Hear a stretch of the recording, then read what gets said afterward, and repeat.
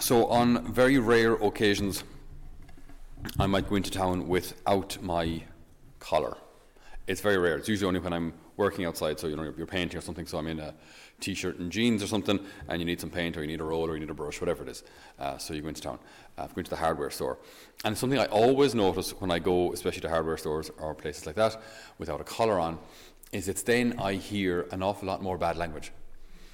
It seems somehow that the collar has this kind of kryptonite effect to kind of bad language. You know what I mean? When people see the collar, they just seem somehow less willing to swear, less willing to use bad words, you know?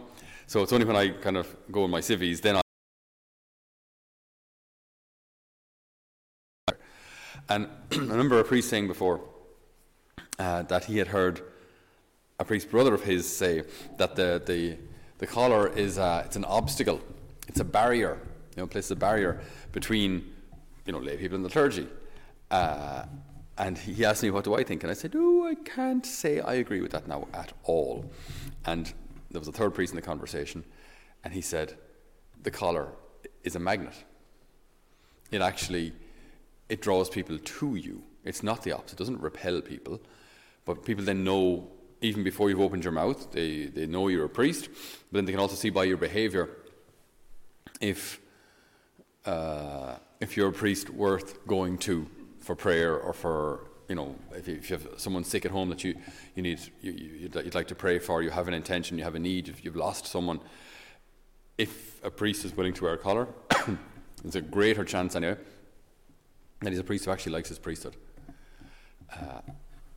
Last night I had the privilege of going to Cork to meet some wonderful young people and to talk with them and get to know them and to pray with them. And it's just one of those things on the way home in the car, you're just going, Jeannie, I love being a priest. Just love this. It's just fantastic. Why don't people like this? Why aren't the seminaries full? It's like the best, pardon the secular terminology, but best job ever. It's just so fantastic to be a priest, right? And just a couple of little points on that, because our gospel here is the Lord saying, the harvest is rich, but the labourers are few. So ask the Lord of the harvest to send labourers to his harvest. Okay, so a couple of things. Firstly, the priesthood it's a calling, which means, and we hear that all the time, but even the word vocation, vocare, means to call. So the priestly vocation, it's not something that's decided solely by us, right? It's God's initiative. God initiates, God calls first, and we respond. Now, we're free to respond yes or no. Initiative. God does the calling, and we respond. And that's so important to understand also, as regards maybe some of the confusion that's out there now as regards the future of priesthood, and if women should or shouldn't be ordained, and so on and so forth. We have to always do what Jesus did, continue the tradition that Jesus established, knowing that Jesus wasn't conditioned by the culture of his time. That's a very common argument as well, that Jesus only chose men because that was the culture of the time. Then you're kind of implying that Jesus was misogynist just like everyone else at the time. Take that up with him, but I don't believe that for a second. And if you look at the Gospels, he did so many things that were countercultural. Practically everything, actually. Healing on the Sabbath, hanging out with prostitutes and tax collectors and foreigners, telling his own people of Israel, nowhere in Israel have I found faith like in this man here, a centurion, a Roman, a foreigner. It's like coming to Ireland and saying, wonderful country. I've never found faith greater than in this red coat here. Do you know what I mean? It's so provocative.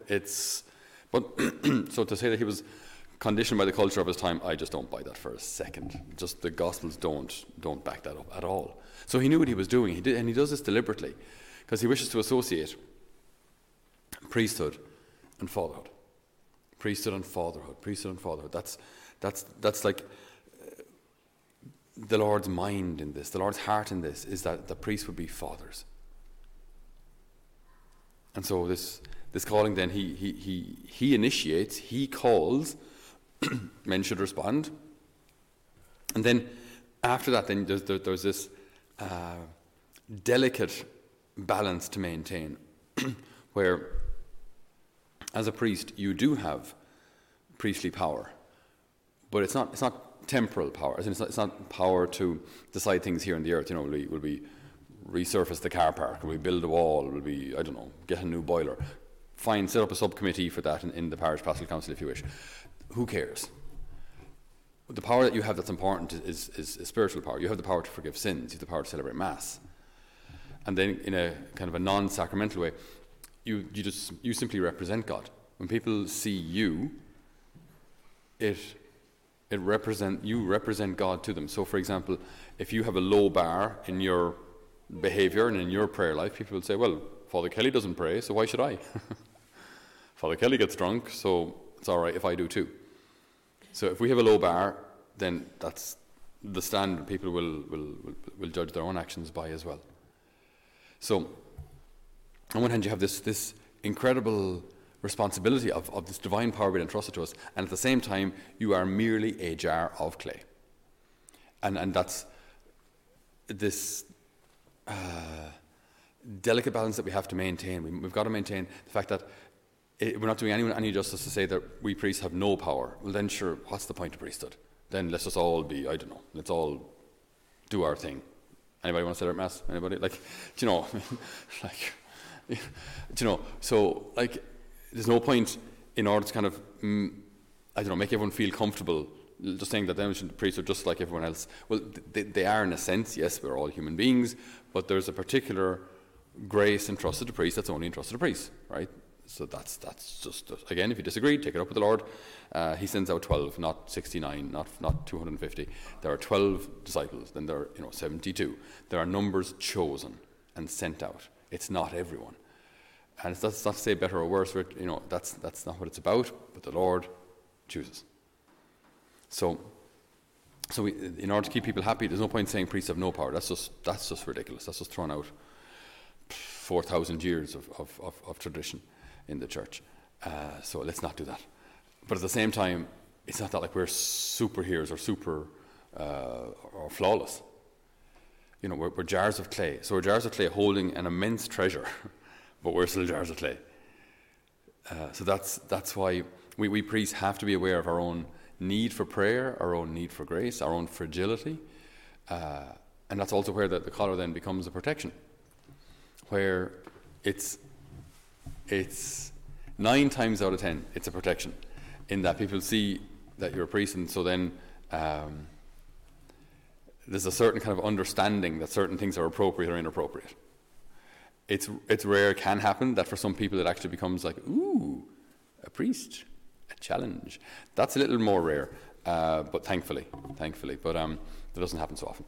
But for most people, it's actually it's a great blessing. It's a great sign that the Lord is still calling young men, and men are responding, and this becomes a sign of that calling, which we then as priests have to carry with such humility, still recognizing what God has given to us, not denying that doesn't help anyone. So when the Lord chooses the 12 and sends them out, it's so interesting to see how easily he commands them to work miracles, as if it's nothing. Go to the lost sheep of the house of Israel, and as you go, proclaim the kingdom of heaven is close at hand. That one's easy. We got that. And as you go, cure the sick, raise the dead if you have to, cleanse a few lepers, and cast out devils. Sorry, raise the dead. Sorry, just as you go and just raise the dead, and it just says it so kind of nonchalantly, like it's just dropped in there. But I'm giving you this authority. The authority, this power, this grace comes from God. Don't deny that, but don't think it's you. Don't think it's you when you're passing on the grace. The Curie of Ars, Saint Fulton Sheen said that the enemy, Satan, could appear as a priest. He could manifest himself as a priest. But he will never manifest himself as a priest victim. So as a priest who sacrifices himself, as a priest who sacrifices himself for love of his people, as a priest who spends time on his knees in prayer, Satan will never appear like that. He can appear as a priest, as a good preacher or whatever, well-groomed or whatever it may be, but he will never appear as a priest victim. Priests are called to be like Christ. And Jesus' greatness wasn't just in his preaching or teaching, it was in his self-sacrifice. That's the culmination of his whole priesthood, his self-offering on the altar. And so today, let us pray for our priests, and let us pray for future priests, and let us pray for the renewal of the priesthood. The church needs priests, there's no way around that. And any idea to the contrary is not Catholic.